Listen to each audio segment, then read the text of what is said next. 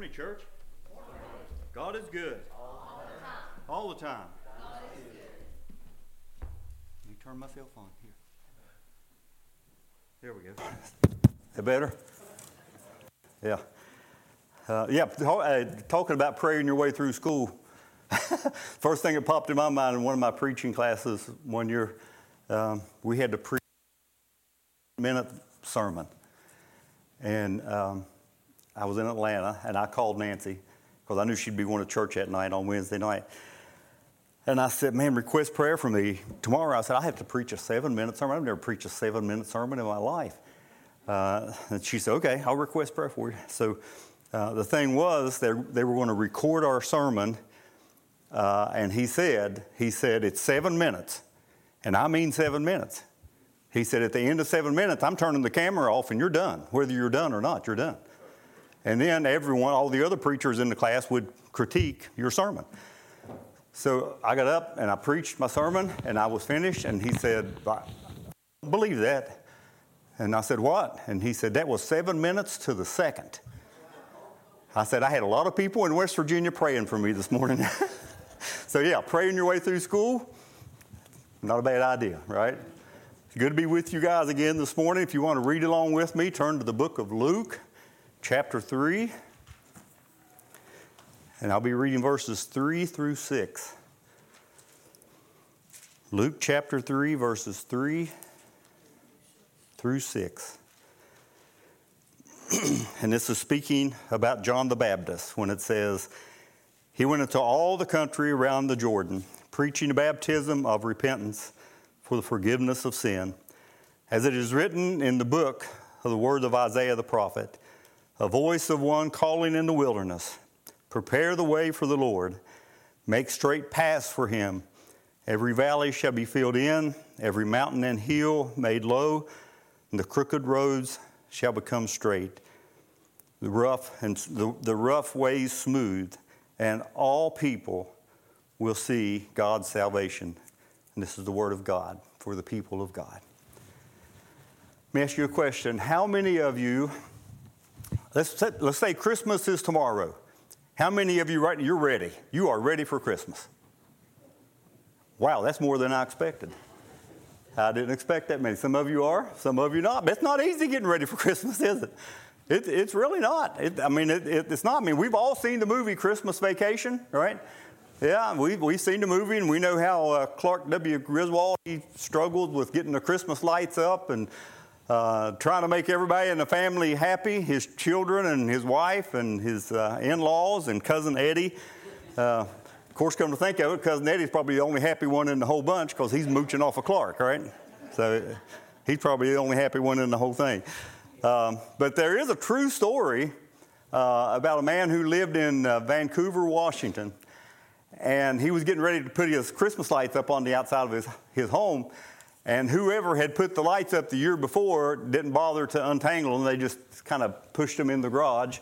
So here he is trying to untangle all these lights, and as he gets each set untangled, he takes them out in the driveway and lays them down the driveway. And he's almost finished, but about that time, his daughter come home in the family car and ran over all of the lights. Well, he goes in the house and he tells his wife, he says, don't be alarmed.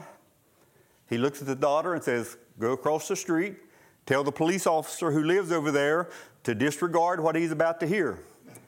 And he went out into the backyard and fired a shotgun several times into the ground. Well, after he was arrested for reckless endangerment and taken to jail, he said he was firing the gun because he thought that would help rid him of some of this anger that he had inside of him. And you know what? There's a lot of people that can relate to that because you know what one of the big sellers is today? These light projection things, right? That you stick in the ground and you point. How many of you have one of those? Yeah, there you go. We had 2 of them.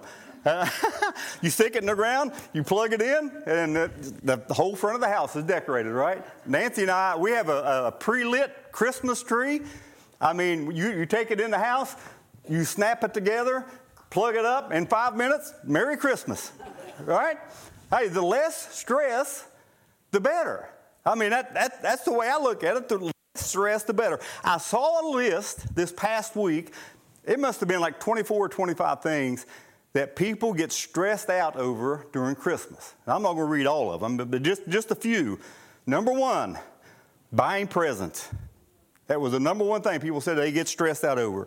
The amount of money that they spend overall during Christmas. Trying to please everyone for Christmas. People get stressed out over that. Wrapping presents. Amen? Last night, she was in there and we went out in the garage looking for a box that'll hold Anna's, was that a sweater or whatever it is? We still haven't got that. Yeah. Oh, you did find that. Okay. All right. Number 6, things people get stressed out over, putting on weight. Amen? Yeah, I'm going to say, that's why I'm standing behind the podium tonight, or this morning.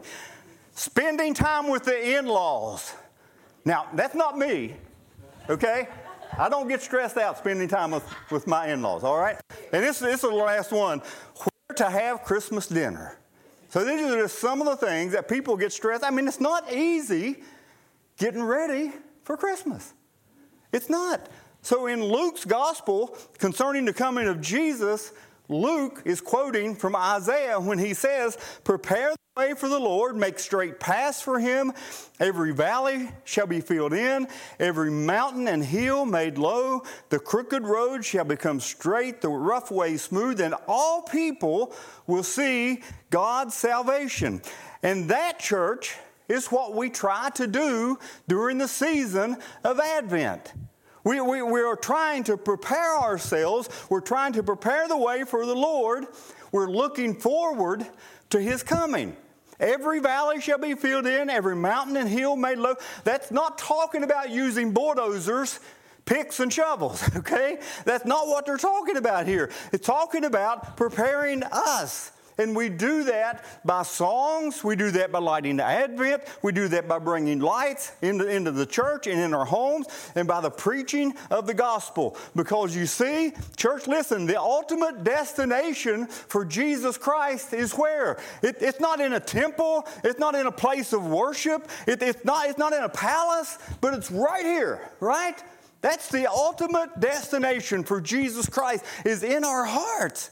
So when we talk about the valleys being filled in and the mountains and hills being made low and the crooked roads being straight, we're talking about preparing ourselves for the coming of Jesus Christ.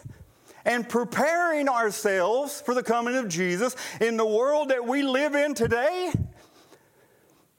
not that easy, is it? It's not. It's not that easy. I mean, at the very least, have you looked at some of the toys and the video games that kids ask for Christmas? Some of these you may have seen, some of them you may not. One of them is called Forward Command Post.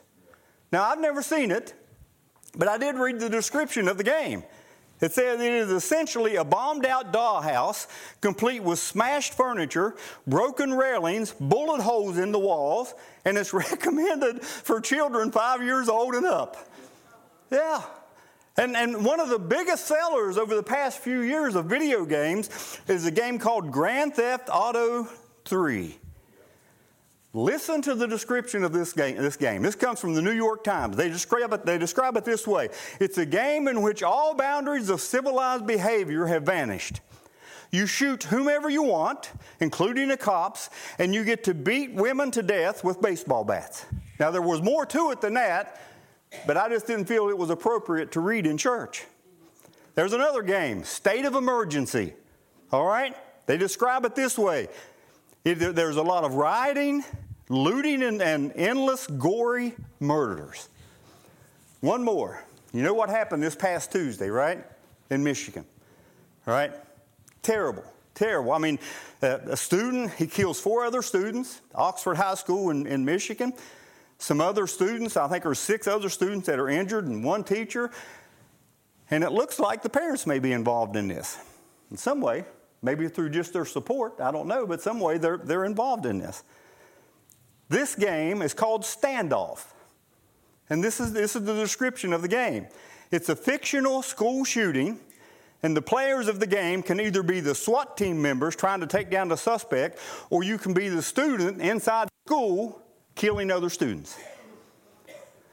How sick have we become as a society?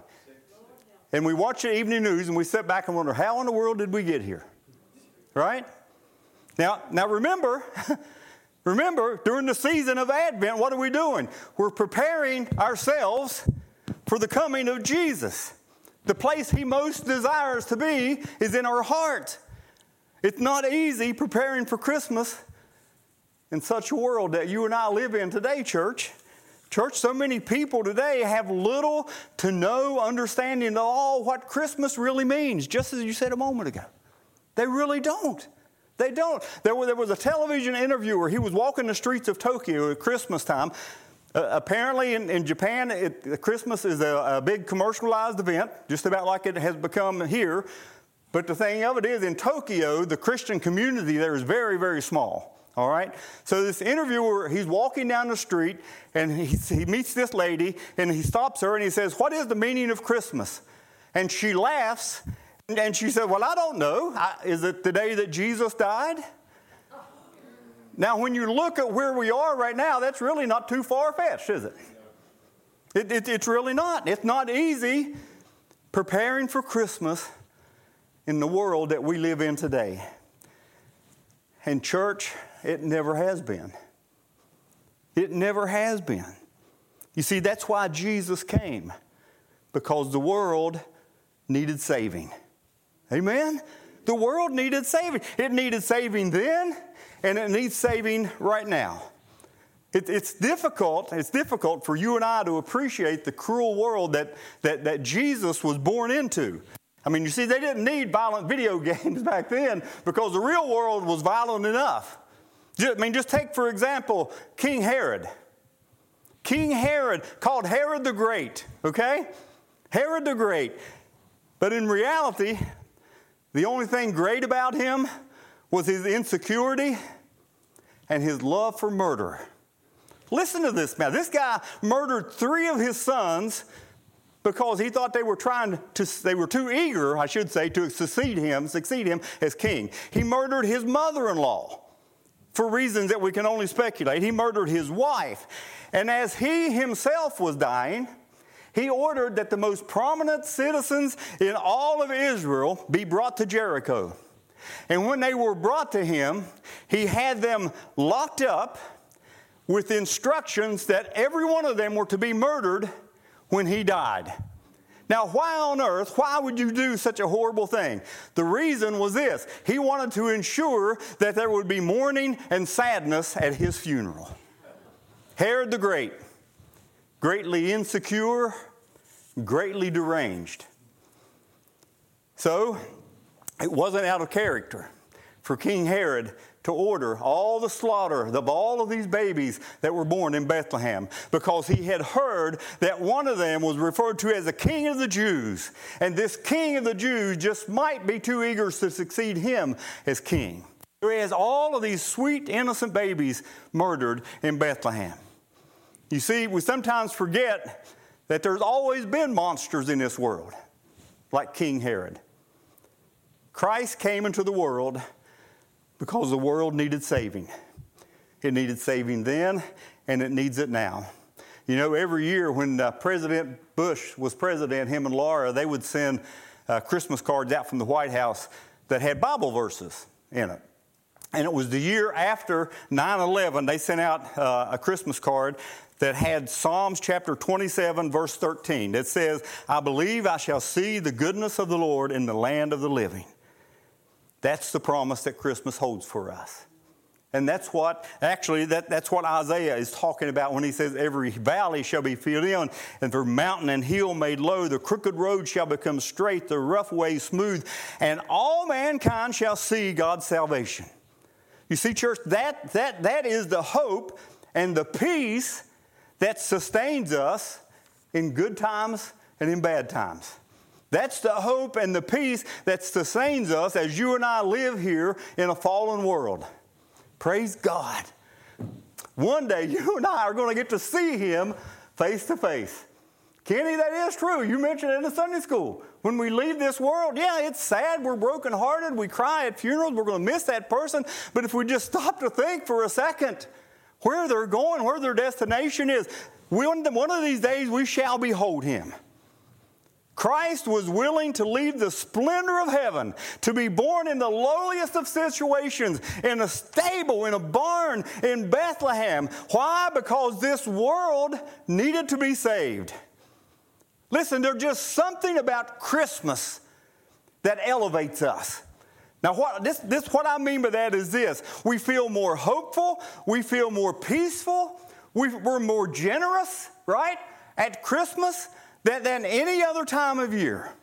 When we served the church, Nancy and I, when we served the church in Weston, every church in town, every year, we would take turns ringing the bell for the Salvation Army in different locations. This one afternoon, I was ringing the bell at the CVS pharmacy in town. And I'm ringing the bell, and I got my little kettle there. And some people put money in, some people don't. But I noticed something. I was noticing that as people come walking into CVS, some of them have this blank expression on their face. And I got to thinking, the reason most people, why do you go to a pharmacy? Well, probably because you're sick, right? Or you have a loved one at home that's sick. And you're not feeling very joyous right now. So I kind of noticed as they got out of the car and they walked across the parking lot, they just have blank expressions on their face. So I performed a little experiment. I was ringing a bell, and every time they'd come in, I'd have a big smile on my face, and I'd say, "Merry Christmas." And they would look at me, and 99% of them, a smile would come on their face, and they would say, "Thank you. Merry Christmas."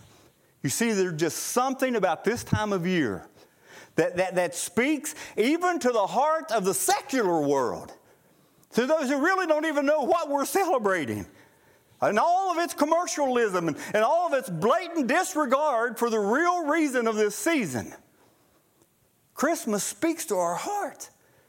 Back in 1942, during World War II, they ordered the American citizens that were in the Persian Gulf area, they ordered them out because they didn't want to get them all swept up in this conflict, and they ordered them to come home. Well, it was very difficult to get to America because of the war effort. So what they started doing is they would allow civilians to get on board of some of these U.S. military troop ships in order to get them home safely. So they had, I think it was 24 women and children, and they were transporting them on one of these ships. There were thousands of U.S. military personnel on there, but there was also 500 German prisoners of war on this ship. And some of the women went to the captain of the ship and talked to them and asked for permission to go down to where these prisoners of war were being held and sing Christmas carols to them. Because they told the captain, they said, "Look, they're just as homesick and they're just as lonely as the rest of us." And he gave them permission. And they went down and they decided they would sing Silent Night as it was written in German. And they said as they started singing, they could hear boots hitting the floor, and they stood up and they came to the window and they stood there and was listening to these women sing Silent Night, and it said tears were streaming down the faces of these prisoners of war. It was said that night that both sides of the wall experienced the love of Christmas. That they said it was a universal truth that all people everywhere are loved by God. Amen? All of us are loved by God. Each and every one of us. There's just something about Christmas that elevates us.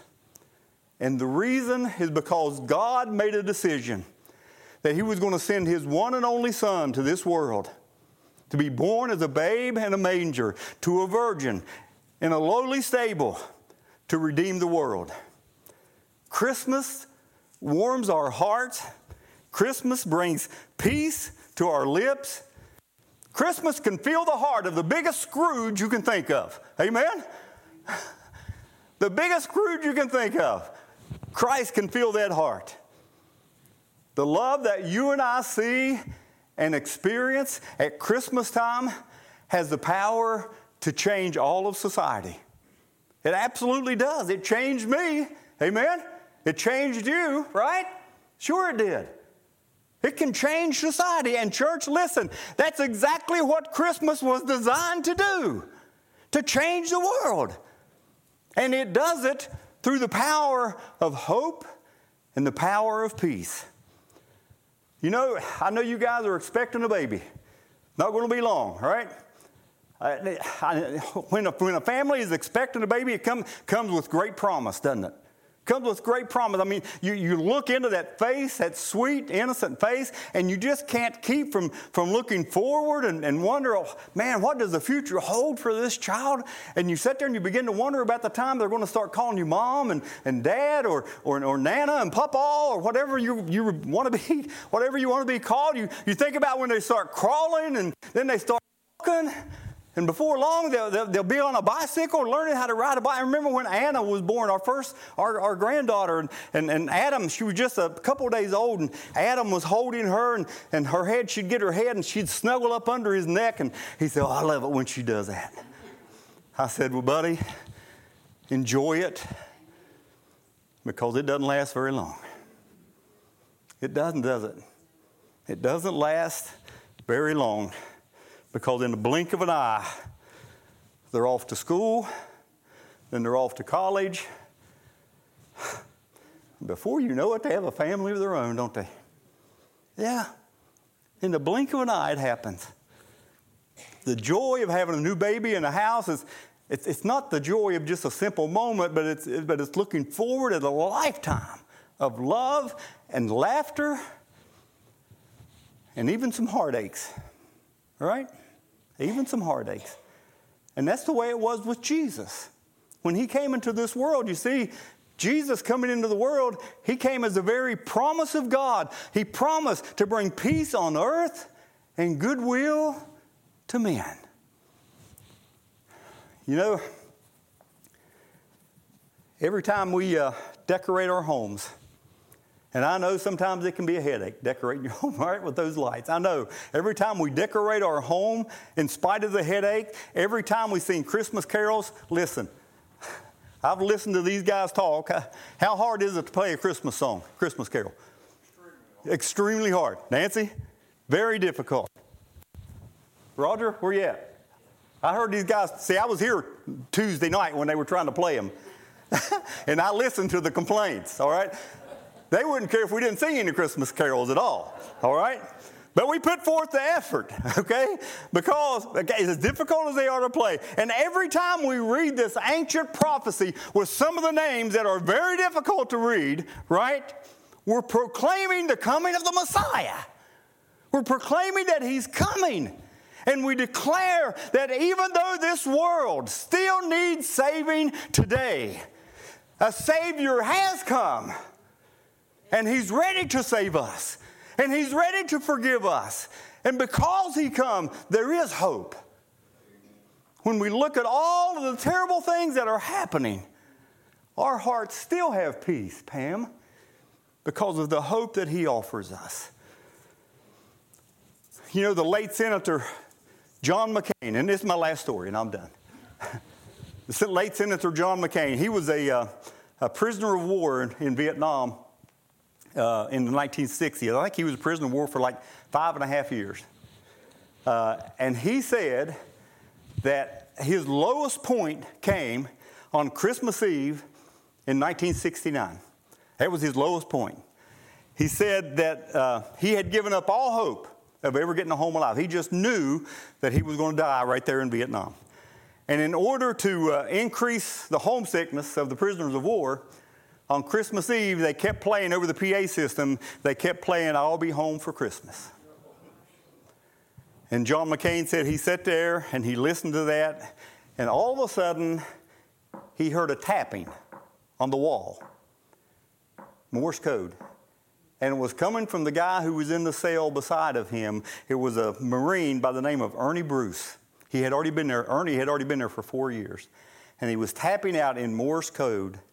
And he said, we'll all be home for Christmas. God bless America. And John McCain said that gave him the comfort and the hope and the peace that he needed. Church, this message of Christmas is always a message of hope it's always a message of peace. And that's what the world needs. The world needs saving. And God began the process 2,000 years ago when He sent a baby born in a manger in Bethlehem just for you and I. There's something about Christmas that elevates us, because the meaning of Christmas is Jesus Christ came to offer hope for everyone in the world. And that hope and peace that Christ offered is available to everyone. Listen to John chapter 3, verses 14 and 15.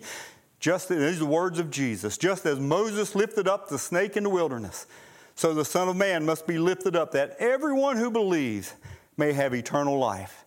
Forgiveness of our sinful past is available to everyone who will accept it through the birth, through the death, the resurrection of Jesus Christ. It's not easy getting ready for Christmas, is it? Not easy. But it's possible. Why? Because Jesus said, peace I leave with you. My peace I give to you. I don't give to you as the world gives. Never let your heart be troubled. And don't let it be afraid, because He has overcome the world for us. Amen? Amen. Father, thank you, Lord God, for the privilege to be in this place this morning. Lord, we thank you for the season of Advent, this time when we can slow down and we can just prepare our hearts and prepare our minds for what Christmas truly means. That you love the world so much that you gave your only Son for it. And Father, I pray that if there's one person here this morning, maybe they're stressed out to the max. Father, if there's one person here this morning that has never accepted what Jesus Christ did for them on the cross of Calvary, I pray, Lord, that they would come to you this day.